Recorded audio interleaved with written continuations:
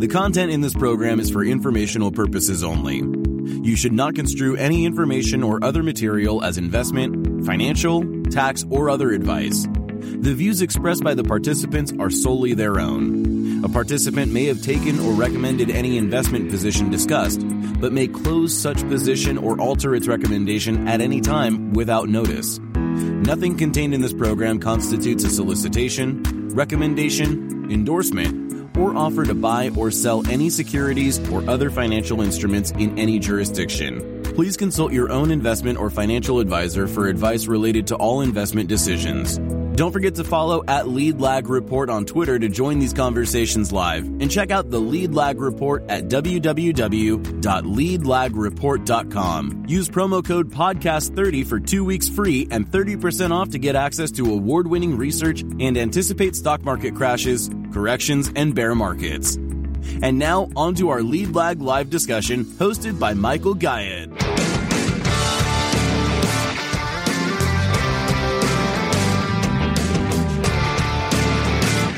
My name is Michael Guyett, publisher of the Lead Lag Report. Joining me today is the man known as Uncle Pack here on Twitter. We should have a really good back and forth conversation. Uncle Pack, introduce yourself to the audience. Who are you? What's your background? How did you get involved, interested in the markets, in market making, and what are you doing now? Thank you, man. Well, cool. Now you're going to call me Uncle, so that's all well and good. Well, I mean, long story short, when I was understand I'm from rural South Georgia, where many stock traders come from. And I actually had an uncle that worked for Morgan Keegan out in Memphis, Tennessee. And nobody in my family ever would guess that I would graduate from college. They weren't sure I was going to graduate high school. And so anyhow, long short, this uncle made a joke to me one time, said, "Hey, if you ever graduate from college, I got you a job." And sure enough, I managed to cram a bachelor's degree into 6 years with some hard studying.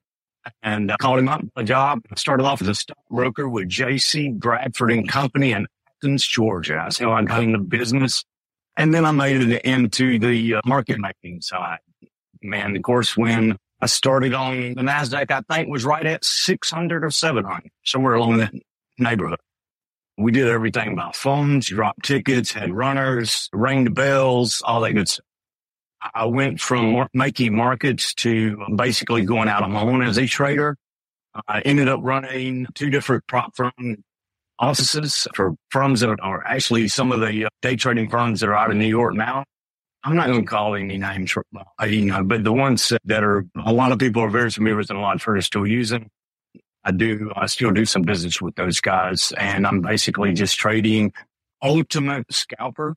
I do some long-term stuff, but I'm more of a pure day trader. That's just kind of what I'm good at.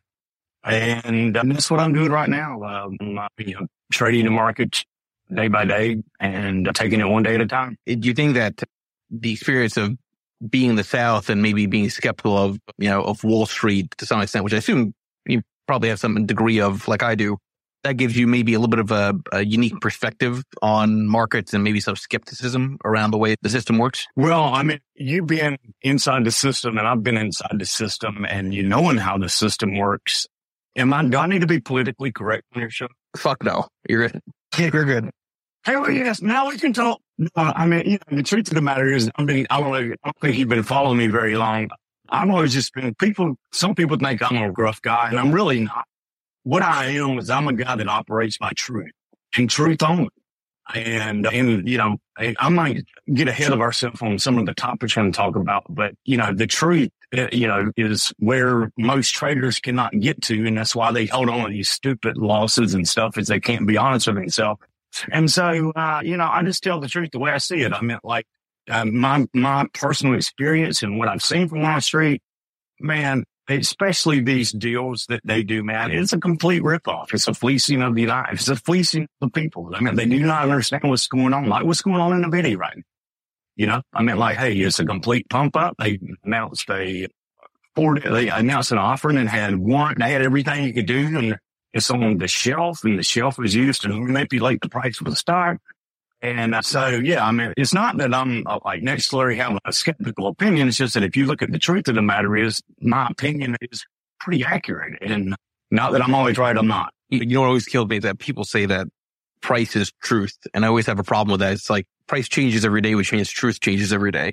So it really is true, right? This is a business purely of opinion, but it's also a business of trying to take advantage of other people's wrong opinions. Okay. So you mentioned the market making side. Just for the audience, explain what sort of traditional market making is. I'll preface this by saying, I remember, when I was 16, I worked on the floor of the New York Stock Exchange. And I remember it being busy and full, and there were market makers and there were people running back and forth. I was one of them. That world is largely done because everything is digitized now. What is market making in the past and what is it now? When I started, there was no E-Trades. There were no anything. If you wanted to own stock, you had to call a stockbroker when I started. And the stockbrokers, when somebody called and placed their, let's just say they called, hey, I want to buy 100 shares of Caterpillar or Home Depot or whatever it is, then the runners would drop the tickets to the trading desk, and then we would fill their order. And of course, then we write a ticket, mark it up, gack them, we give them those commission-free trades that you see, but we actually steal a quarter from it. The stuff you don't see inside the spread. Of course, now, also, when I started, we were trading in fractions. So everything was just like a teeny was 32nd, eighth, quarter, whatever. And so, and of course, that's another subject, but I'll just give you a 30-second dissertation on why we went to decimals. Decimals were for the benefit of logarithms is why that happened. I can tell you, it's better for all the clients, better for all that. It's because logarithms operate better on pennies than they do fractions. So, but yeah, actually, I don't really, the traditional market making desk. Now I've been away from market making for years. And with the development of the ECNs, the Electronic Communications Network, pretty much everybody that's listening. And if you're trading today, you're trading on an ECN. You just don't know which one you're doing, your Archipelago, Arca is an ECN. And at the time, there was a bunch of small ones like Daytech, Island, Instinet, and now Instinet. I remember when Instinet came to, now it was a big deal because it used to be just the market makers and the Instinet. And the Instinet would give you access to, that's where you could finally do invisible orders, hydro orders. Now, so they don't let the public do that. And it's a distance. The market makers, they don't play by the same rules as us, the general public trading. So, but anyhow, I know I kind of ran around your question there. Sorry. Yeah, no. And by the way, that point about the decimalization being good for algos I think is spot on. It also, I'd argue, made it more challenging just for the entire industry to make profit because now your spread's obviously a lot less, compared to when you had the days of teenies, so to speak. And listen, I remember my father calling up brokers and tell them, buy, any number of shares and work the order. Was the phrase that, my father would overuse. Now you got full on algos that are working the order and you don't even know how to pick out it, right? So it's the entire structure of the market has changed. Now, to that point, talk about just from your own observations, how the sort of evolution of the mechanics of trading have either made it easier or harder to profit. There's no emotion in this market. And, emotion used to play a big part of the stock market. You got these, I see people, they have these the fear of greed indicator, whatever, and I don't really understand that. I'm not saying whether it's right or wrong. It's just something I personally don't use because, I don't know what the figure, but I've talked to some people and I still have a lot of connections that I talk to, people that manage billions of dollars and with the algos, it's not a pure market anymore. There's a whole lot of other factors too that the games that they're playing with the ODT market and the gammas and that kind of stuff. Now all you got to do is get a gamma flip and you got a big move one way or the other. It is back in the day. It was actually a lot easier before all the algos and the electronic trading because you can look at stuff and if you don't know exactly how algos work, you'll never know why this stock turned or stopped or whatever there. And so now the execution for people's orders are better today just because you got so much, the market is so liquid. I forget what stock, I think it was Carvana last week, traded 180 million shares on one day. I can remember the days that the entire NASDAQ wouldn't trade 180 million shares. I mean, like if you had 100,000 share order, man, it may take you 3 days to get it out without crashing the stock. And that's what your dad was meaning by work the order. He didn't want to affect the price. So he wanted the guy just to kind of work the order, don't offer it out, sit on the bid, let it come to you, that kind of stuff. But yeah. I mean, like, honestly, it's tougher now. I mean, in my opinion, just from now, the liquidity part is great. And because also you think about the commissions right now, everybody's offered free commissions and they're not getting to trade for free, but it does not affect their P&L. So they get for free. So with the liquidity, that's why I tell people, why do you hold a loser? I said, you can buy and sell for nothing. Okay. It's not costing you any money.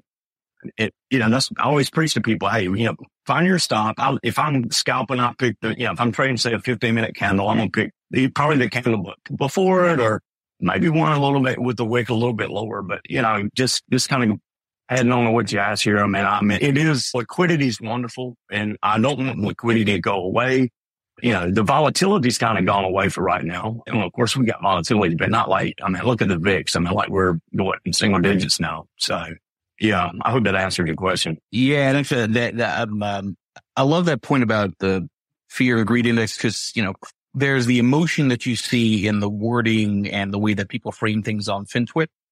And then there's the reality that, most markets are being driven by algos, which are not emotional by any means. So you're right. There's an interesting sort of disconnect in terms of just the way that people think about markets and what's actually driving markets. We'll be back after a quick break. Hello, listeners. Michael Guyette here from Lead Lag Live. Are you ready to take a deep dive into market trends, risk management, and investment strategies? Then you need the Lead Lag Report. Our in-depth analysis helps you understand the financial markets like never before. And guess what? We're giving you a chance to experience it at a discounted rate.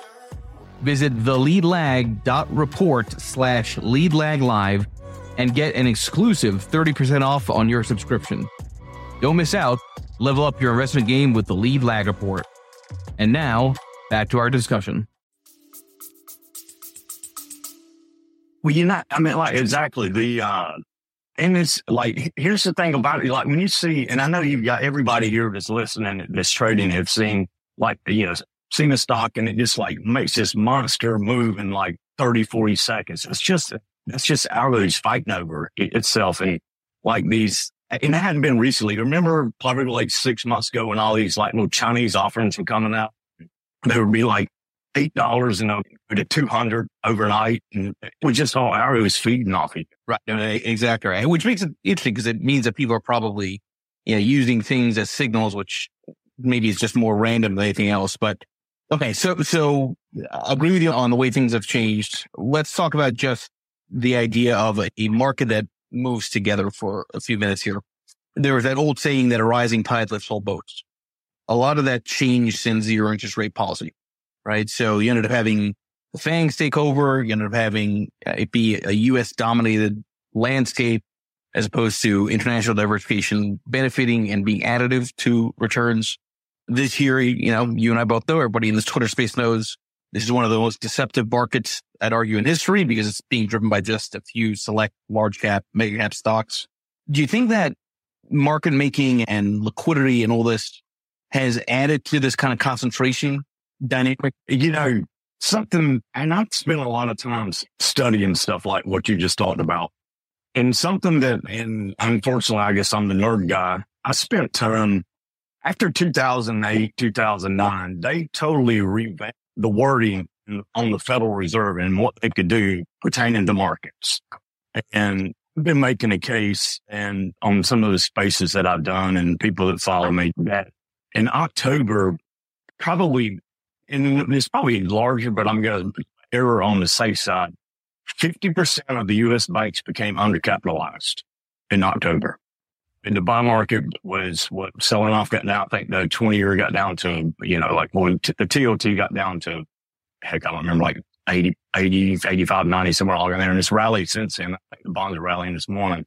Trading a little blind this morning I'm not trading at all because we got a huge likeness on here. So I'm kind of in the dark with pulling up quotes. I was going to give you the quote on, but I think that, and just, of course, this is my thinking, and a lot of people disagree. I mean, if you had half the U.S. banks failing, what do we need to do to stop these banks from failing? And what's going on is what needed to happen. The bonds needed to rally. The banks couldn't take any more hemorrhaging in the bond market. And so we've started inflating stocks now. How much money, depending on how much money they're going to print, they're going to print. I think that, my worries, I've been telling people, it's like, hey, are we going to be a Venezuela here? Are we going to have this melt up from hell? And then there's I'm probably going way further than you want to go with this. Now you got to start talking about, hey, the value of the dollar. Are we just going to keep diminishing this? I mean, technically, we was talking earlier about like ECMs and all that stuff and how the pennies made it. What they did, making it pennies too, they also stopped competition.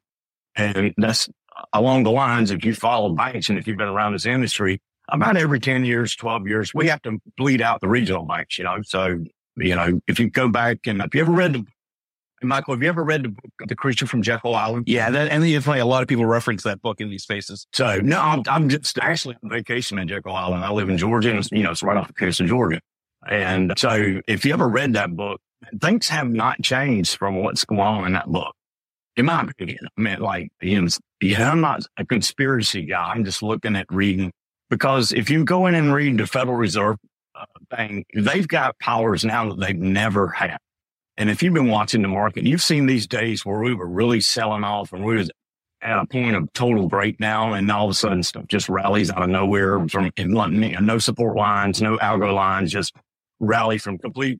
I don't know how close you watch the Qs, but they just bring in these huge 1 minute volume spikes, like 1.5 million shares. The Qs are printing. And when it does, every time I see that print, and it happens about once a week, the market rallies. And it's just just an aberration I've noticed. But I think there's a lot of, what's the right word here? I think there's money being injected. There's money being injected into the market to keep us where we're at. That's what I'm thinking. If you look last week at the consumer cyclicals, the basic materials, the equipment makers, all of these companies or all these sectors were totally breaking down. They were breaking out of bear flags, just going to go to the downside. And then like the next 2 days, 3 days, they had like a 10% rally, just out of the blue. I thought they'd be breaking down. No, I wasn't sure, but I'm just saying that it was a miracle turnaround. Yeah. And by the way, that I'm glad you said it came out of nowhere, because I think a lot of people are beating their chest saying, new school caps are going to run next week or whatever it is. Yeah, I have to highlight it in my own research. The likelihood was there. And I keep saying, I think we're probably in this kind of stupid small cap rally phase before a risk off, type of, juncture research. But that's the thing about this market, right? It happens to be that the case that these laggards can sometimes move so aggressively on the upside because the algos are chiming in and chasing, right? That it becomes hard for anybody that's not algo driven to try to catch this stuff. And oftentimes they just get whipsawed back. Yeah. I mean, I was watching the sectors real close, and I was just amazed at everybody, especially the conglomerates. I don't know if you looked at the chart of conglomerates. They were just absolutely getting killed. I'm talking about murder. I think the consumer cyclicals, I think the equipment makers. I mean, I had about 20 sectors. I can't remember off the top of my head. They were all just gack ugly. And I'm like, there's absolutely no way that we're going to keep rallying the Qs or the SPYs or whatever with this kind of undermining, and you know what, the market hadn't really, the Qs are coming off a little bit right here. Of course, they're still up for today, but Friday was an up day. But did you notice on Friday, the decliners led the advancers 2-1 on Friday? Yeah, no, and which goes back to the breadth. This is a very uneven, in quote, new bull market. Here's the thing about it. Sometimes, and I tell people this all the time, the one thing that I don't do is I don't argue with the market. Do I agree with what's going on in the market? I don't. I really don't. But I'm still trading. If it's a real simple rule I'll share with everybody, and is that, if I'm going to go long the stock, it needs to be above its averages. And I don't care what average you use. Some people use the 5 to 8, 7, 10, 15, whatever average you use. I like to use a lot of them. I'll look at stuff on all different time frames. And, but if it's not above, say, the 8, 21 to 52, I like for it to be above its averages And I like for it to come back and test. And now I think I've got a good long term. And right now, I like these sectors we just talked about. They're all way below their moving averages. Now they've rallied, but they still have not rallied up to their averages. And I think once they reach their averages, I think it's time to lay in a short. Just my opinion. I'm not telling you to short it. I'm just saying that's the kind of short setup I look for. So, and now I go back and look at 2008, 2009. We had a tremendous rally like this in 2008, 2009. Matter of fact, it rallied, I think it rallied from the lows in 08. And it was in the summer we made the lows, and I think it rallied for like 9 months. And it almost made new highs. It almost made a perfect double top. Now, I might be a little wrong on this, but I'm pretty sure I'm pretty accurate what I'm saying. And then we rolled over and made new lows. I'm talking about, like that 9-month rally was wiped out in like no time. And, who knows? I mean, like, if you throw in the election year stuff where the market's normally positive, do we print money? Do we just, and it's something we hadn't even talked about. All of this is with an inverted yield curve. I've never seen a bull market with an inverted yield curve. Are we going to rally the bonds here uninverted? We'll just have to wait and see. Yeah, no, I definitely want to expand on that. But I want to frame all that in the context of, which is kind of your primary style, right? Which is on the scalping side of things. Because I got to assume that, even though you're very short term and doing intraday scalping, you've got to keep in mind, the volatility dynamic, the macro environment, because maybe it informs the way you do the scalping, at least I assume. So maybe for the audience, just explain what scalping is, and then how do you factor in sort of longer term things going on in the marketplace to very short term timeframes? I actually went over, told some people this last week that when for a scalp day trade, I do a lot of research. I mean, more research than people would ever think. I mean, cause I go back and look at all the time frame charts. I'll go back. I'll go yearly, quarterly, monthly, weekly, daily, hourly, because I understand how it goes. And so what I'll do is I'll go find, hey, what's it got to do to be a breakout on the month? What's it got to do to be a breakout on the week? What's it got to do to be a breakout on the quarterly? What's it got to do to be a breakout on the day? What's it got to do to be a breakout on the hour? What's it got to do to be a breakout on the 30? What's it got to do to be a breakout on 15 to 5 to 2 to 1? I will do all of those time frames. And I have a screen that I set. I'll have 9 charts on the same stock. And I'll have all these different time frames, and I'll have the triggers marked on all of them. And then I set my alerts for the prices of all of these. Like where if I'm just going to make up some stuff here. Like if it was Tesla. Okay. So Tesla, I'm going to set an alert for it's and I'm just making this up. If you're a Tesla trader, don't listen. This is just me making it. Matter of fact, let's just call it the widget instead of Tesla, because somebody will say, oh, you said Tesla. So I got this widget company, and it's got a monthly break of 100. It's got a weekly at 101. It's got these different break points. And if you can find, and I'll tell you a really good one that I found that some people traded with me a while back, maybe I think about 3 months ago. Enphase Energy, ENPH, it had just all of these triggers just lined up, just like dominoes. And if you remember, it was one of those days that, I think the thing was down like 40 points in a day. And it was just, it just kept triggering, just bam, bam. And it was just one of those days where you asked me, how I scalp. That's what I look for. I look for multiple triggers on a day trade. And if I can find multiple triggers on a day trade, that's where I like to hang out. But also, like last week, I traded Carvana. Yes, a Nazi stock. And I think Carvana is probably, probably not going to be around forever. But it's, maybe they will be. I don't know. I just buying a box of Cracker Jacks, like, a car, but anyhow, on something like that, it had multiple triggers last week, and that's why it made that big rip in that one day. And that was all. There was no news stories. There was no nothing. It was just, you had a stock that hit multiple triggers. And I think that's how I normally approach it. Now, I'm also very good. You can just put me in front of the stock, and I can look at a day chart and find ways to trade it. I like to trade inside candles that are sitting on averages. I trade candle formations, whether it be a shooting star or whatever, the doji, whether it's bullets, I look at the chart patterns, and if they're set up on my averages like I like it, then I'll make a trade off of that too. But I'm real adamant about the biggest difference between, say, me and somebody is I don't have a problem selling. I don't have an ego. And, I can act like I have an ego, but the truth is what I think, I know for a fact, what I think does not matter. It does not matter what the hell I think. I got some thoughts and sometimes they're totally wrong. But you know what? I told somebody the other day, I said, that listens to me. I told him, I was like, hey, this is the case. Hey, look, I'm totally wrong on this, but see, I don't have a problem flipping to the other side. If the stock doesn't sell short, then it's setting up long. Very rarely do you have a stock that's just going to say, hey, screw it, I'm just going sideways. You just got to be able to, I had an old trader tell me one time, he said, if you sell your position, are you going short? I was like, no. He goes, then why are you selling your position? You sell your position when you're ready to go short. So, how many people go from, selling their long to going short on stock? Not many people do that. But a lot of times I'll do that. Especially if they get a spending above their averages, then that's something else I would have to take time to really explain. We'll be back after a quick break. Foodies unite with How You Dish. It's social media with a secret sauce. Food, the world's first network for food enthusiasts. How You Dish connects foodies across the world. Share kitchen tips and recipe hacks. Discover hidden gem food joints and street food. Find foodies like you. Connect, chat, and organize meetups. How You Dish makes it simple to connect through food anywhere in the world. So, how do you dish? Download How You Dish on the Apple App Store now.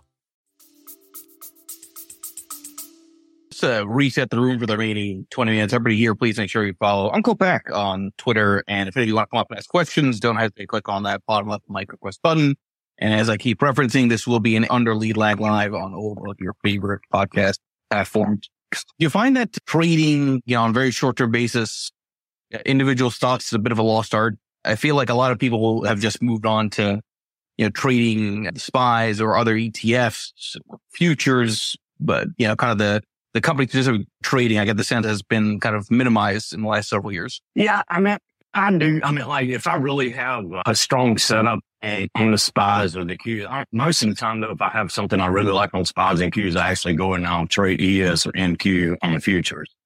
But I do trade sometimes. Like last year when the market was going down, I always was carrying some Qs short just kind of as a hedge if I was long something. You look at it, I tell people that, and here's something else that I think people should do is, especially newer traders, they need to get to know the personalities of the stocks they trade. Or is a stock gappy? Is it liquid? Is it pop a point, not give you liquidity? There's stocks out there that I don't trade because, I'm actually looking up down my list trying to give an example. Heck, I can't find one. It doesn't really matter. But no, that's one of the things I do. And I have about 50 stocks that's kind of like my bread and butter stocks. And out of those 50, something's usually set up. One or two or three of them I've set up for a trade. I already know where all the triggers are. I have them programmed in my computer. And, sometimes I'm sitting here and not watching something and an alert will come up and I already know what I'm going to do when the alert comes up. And so, when it comes up, I put in my order bank. I'm not having to go chart it. I've already done that part of the program. And I think people need to get to that point because this is a game of speed. And I was joking to somebody about, are you trading on a level 2 or using a keyboard or using a mouse? I use a keyboard with hotkeys. And it's the same keyboard that I had set up 20 years ago. Matter of fact, some of y'all know, if you know what QAPNL means, you're a trader. So, but anyhow, I don't know whether I answered your question. Just feeding you some fluff here, man. Yeah, no, that's good. Okay. So you mentioned sort of multiple time frames to try to get you a high probability type of setup. Are there particular stocks, industries, not financial advice, obviously, but things that, from your way of looking at things are kind of all aligning for either a long trade or a short trade, with the caveat that I'm just not a fan of shorting, but just in general things that you think are high probability for multiple time frames? Well, I'm with you on the shorting thing. Now last year it was, I stayed short most of all the year.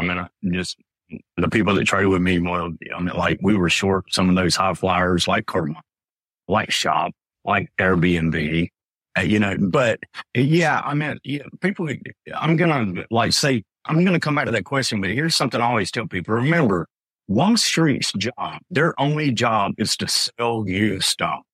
That's their job. That's their job. They are raising money and they sell you the stock to raise that money. That's what they do. That's how they make money. It's like, let's go back to NVIDIA. NVIDIA, they're sitting there with billions of dollars in cash, announce a buyback and offering at the same time. Think about it. So that's their job. If this market wants to melt up, hey, melt up. I'm going to go with you. I'm not going to fight you. You know, and I'm agree with you going up because I think it'll be bad. I think it's personally bad. Not like it, is. I guess we'll find out. CPI and PI come out. And of course, we could talk about that for a while because they keep changing the numbers on CPI. And basically what we got, cayenne pepper and Tabasco sauce on the CPI now. It's not even lunchtime, but I'm getting hungry now that you said that. So, okay. Right. Oh, but we'll go back to that point about, multiple time frames and kind of, anything that's perking up for you. Any interesting opportunities that, you think are on the way. I hear you on the melt up. I think if you are going to have, a further move higher, it probably does have to broaden out, right? So there is probably some room for the consumer play. It's just on an oversold basis, right? I keep mentioning that retailers have looked so terrible that they're probably due for some kind of a rebound. A lot of consumer discretionary stocks looking, they're going to have some momentum, but where are you kind of focusing your long average? It's hard to, last night I was looking at a chart of Boeing. Boeing's trying to break out of this range it's been in for 3 or 4 months. Yeah, I think so. It's been in this 196, 210, 215 area. Boeing, if you're an individual stock, I was looking at Boeing last night. You got Boeing sitting here with 2 inside days in a row off a big gulf, bullish engulfing that got above a trend line. So, Boeing could be one that could break out here. Netflix is another one I've been looking at. I've actually been preaching Netflix, but Netflix is, it's made these gains. It went from 340 to this 419 level. It's inside a day right here. Netflix get above the 425, 426 area. You could see another 30, 40 points on Netflix if the market, if conditions present themselves correctly. I'm not saying go buy Netflix here. What I'm saying is watch Netflix, and if it does break out above higher here, you might get a nice move there. What else was I looking at last night? I actually got my list right here. NVIDIA. I've been, talking about NVIDIA, kind of bashing NVIDIA, but if you look at NVIDIA, man, when it got up, up that 100 points from earnings, you've got 1, 2, 3, 4, 5, 6, 7, 8, 9, 10, 11, 12. You got 12 trading days. It's for 2 weeks now. NVIDIA's just been grinding right here from about 372 to this 400 level. And I told some people last night, I did a space last night. I was like, I would not short NVIDIA here. I'm not saying I'm going long here, but I wouldn't short it here.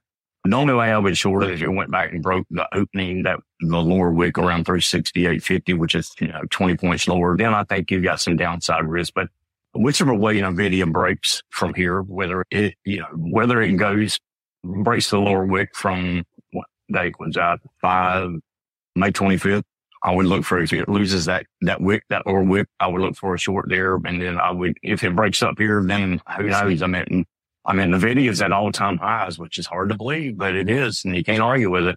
And it's, it looks like a bull flag here to me, but we can go in either direction here. But that's what I'm looking at. I've been looking at NVIDIA, Netflix, Boeing. I think we talked about Costco last night, and Baba was sitting here with 3 inside days. I ain't looking at Baba this morning.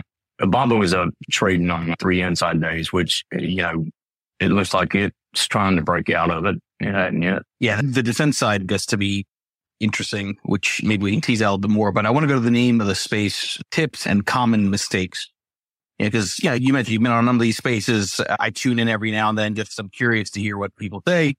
And, it's a bunch of, people ranting on individual stocks and then kind of ranting against the Fed. But really, people kind of talk about, how to think about avoiding mistakes. So you've been in business for over 3 decades. You see a lot of traders. You mentioned the prop side. So I'm sure you interact with a lot of novices that came in and blew out their accounts. What are some of the major mistakes that you observe people make time and time again? It's kind of funny. What I'm going to say is so simple, but it's the major problem. And I always make a joke. Have you ever seen a trader that struggled with buying? No, most traders that are struggling struggle because they don't know how to sell. They refuse to sell. I mean, like, I don't have a problem. I mean, I may, on some scalp trades, I may enter it and I may be out of the thing in 1 minute, maybe 30 seconds sometimes, because I always make a joke, but it's the truth. I don't need proof I'm stupid. Okay. I don't need this stock to prove me wrong. I know that it didn't act like I wanted it to act, and I sell it. If a stock is not acting, especially if you're a scalper and you're a day trader, if it's not acting like you want it to act, if it's not moving the way you want it to move, then you sell it. You get out of it. You get flat. That's the name of the business, preservation of capital. And people would rather lose money than miss a trade. That's a whole nother, this is a psychological talk, and I'll talk about it briefly. And if you want to go further, we will. But I always tell people the reason this happened is because your ego, who is your enemy, you're the person that wants to kill you and self-destruct you, will not let you sell this because you're arguing with what's going on. I mean, and you really, when you shouldn't have an opinion, does an algo have an opinion? No, it does not. It just reacts. And that's what you need to, this is a reaction business and nothing else. If you got your reaction points, I call them triggers. If you know what your triggers are, you know what your stops are, and then you honor them. And I actually was having this conversation with somebody that was struggling last week. And I told them, I was like, when I was a market maker, we had like limits. So we had stop loss limits. You never, like, whatever it was, like 15, 20 grand, 25. I don't remember what they were at the time. But if you went over those, you got called to the principal's office. And it was the manager, it wasn't the principal, but it was what we always called. You got called, within 2 fingers to his corner office, and they would scold you. And if you did that enough times, you would get fired. So I tell people, I was like, hey, how many times, if you tell me what your stop loss or your stop limit is, how many times would I have fired you in the last year? Because see, people don't look at it as, hey, this is your job. Okay. This is your job, and you're your boss, and you're accountable for your actions. Everything you do is a choice. You didn't get stuck in a trade. That's just the dumbest damn thing I've ever heard. I got stuck in a trade. I just if I could reach out and slap somebody when they tell me that. I got stuck. No, you didn't get stuck, dumbass. You didn't sell it. And it's not being stuck. It's called you sat there frozen in fear and didn't do what you were supposed to do. And so, I guess the number one thing, no trader would ever have a problem if they would sell their losers. Some of them are not coming back. They're not. They're like Carvana. If you bought Carvana at 200, chances are you're not going to get 200 out of Carvana. Or any of these stocks that they went, or DoorDash, or any of these stocks that went, the IPOs that went out like 18 months ago, 2 years ago, most of them are already reached their all-time highs. I might be wrong. We have a melt up, but I'm just saying that the number one thing is if you will close your losers with a small loss, you'll never have a monster loss. And he's like, well, but I sold it. And as soon as I sold it, it went up. So what? That's going to happen. I mean, like, here's another thing, talking about like problems traders have is if they sell it, if you're going to continue watching that same stock, if it moves higher and sets up, they don't trade it. They walk away from it. And that's okay. I mean, there's a lot of times if I have a losing stock, I'll just take it off my screen because it's not like I want one. Because there's so many things out there that you can trade. I can find something else. But I also will sell. So let's just say if I'm trading something that's 100 and it drops down, and I have a stop at 99, I'll sell it, but then it rallies back to 100 and gets back up into above the averages inside a 15-minute candle or something. I'll buy it again. I mean, that's not, here's the thing. You've heard people preach price, and see, I never preach price. Price is important, but what I preach is your setup. And it's not, your setup is, you can say price sets it up, but I operate by the candle, not necessarily the price. And so you get confused of what's really good and what's not, because you think if you bought it, because I tell people that I would rather wait for something to go back above its average and come back to it. And I'm going to pay a higher price, but I've got support by the averages for the stock not to go against me. If you're buying below the averages, you have absolutely nothing to stop. Nothing. And so that's just kind of the two main things I look at. And I have these simple rules that I tell people. go long when they're above, go short when they're below. When they rally back to them or fall back to them, then you got another trade.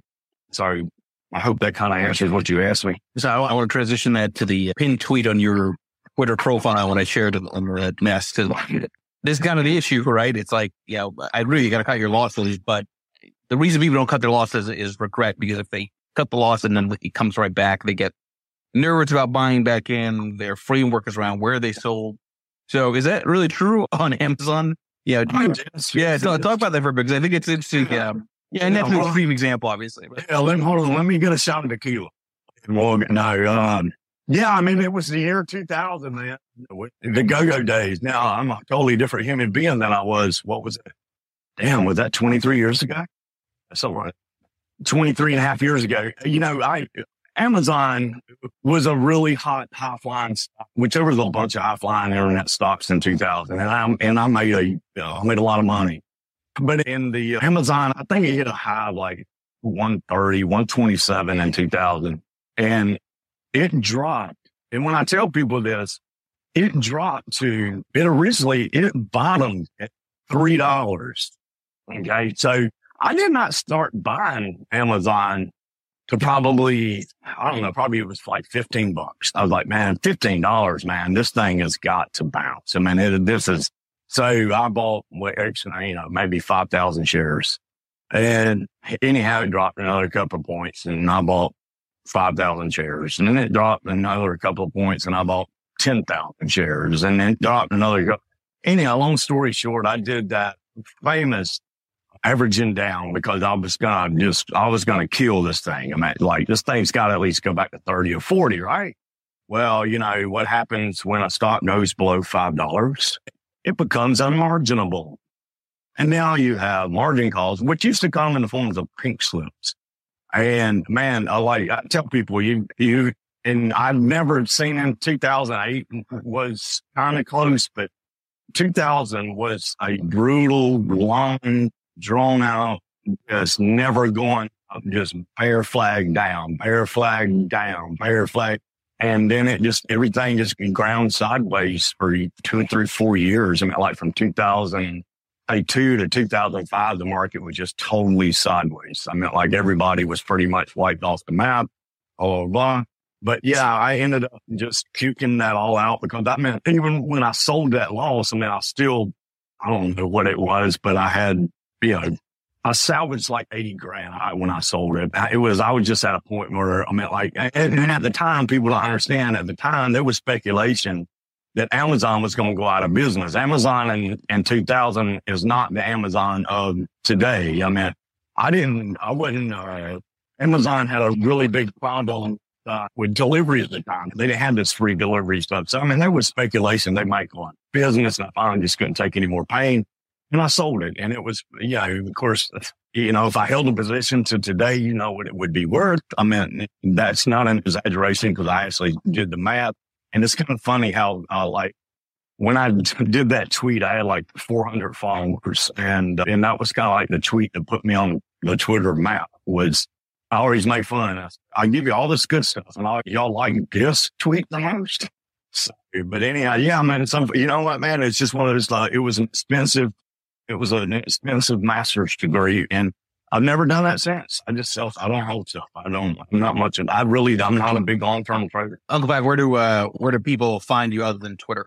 In terms of like, if they want to track your work or your content, your thoughts on market. I'm actually a real novice at the social media thing. I only started tweeting a couple of years ago, and I did it just for fun. Honestly, it was a way for me to break up the monotony of trading alone.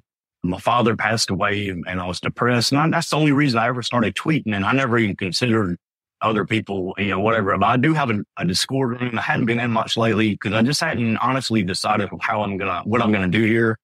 I applied for the Twitter subscription service, and I do have that, but I've been like really disappointed in how Twitter has handled things.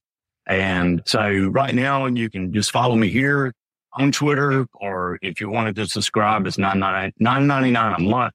But, other than that, man, I don't have any other services. I don't have, I wasn't even sure I was going to do like a service, but then I was spending so much time on it. I was like, man, I need a little bit of compensation here, man. So that's what I did. So right now I don't have like anything where, hey, if you want to see me do this, I'm considering it. I hadn't done it yet. Considering some options, but yeah, right now I'm pretty much just on Twitter, and I got a subscription service which just started. But other than that, that's about the only way you can follow me. That's a good place to wrap the Twitter space up. Everybody, please make sure you follow Uncle Pack. Thank you, Pack. Appreciate it. All right, man. Thank you. The content in this program is for informational purposes only. You should not construe any information or other material as investment, financial, tax, or other advice. The views expressed by the participants are solely their own. A participant may have taken or recommended any investment position discussed, but may close such position or alter its recommendation at any time without notice.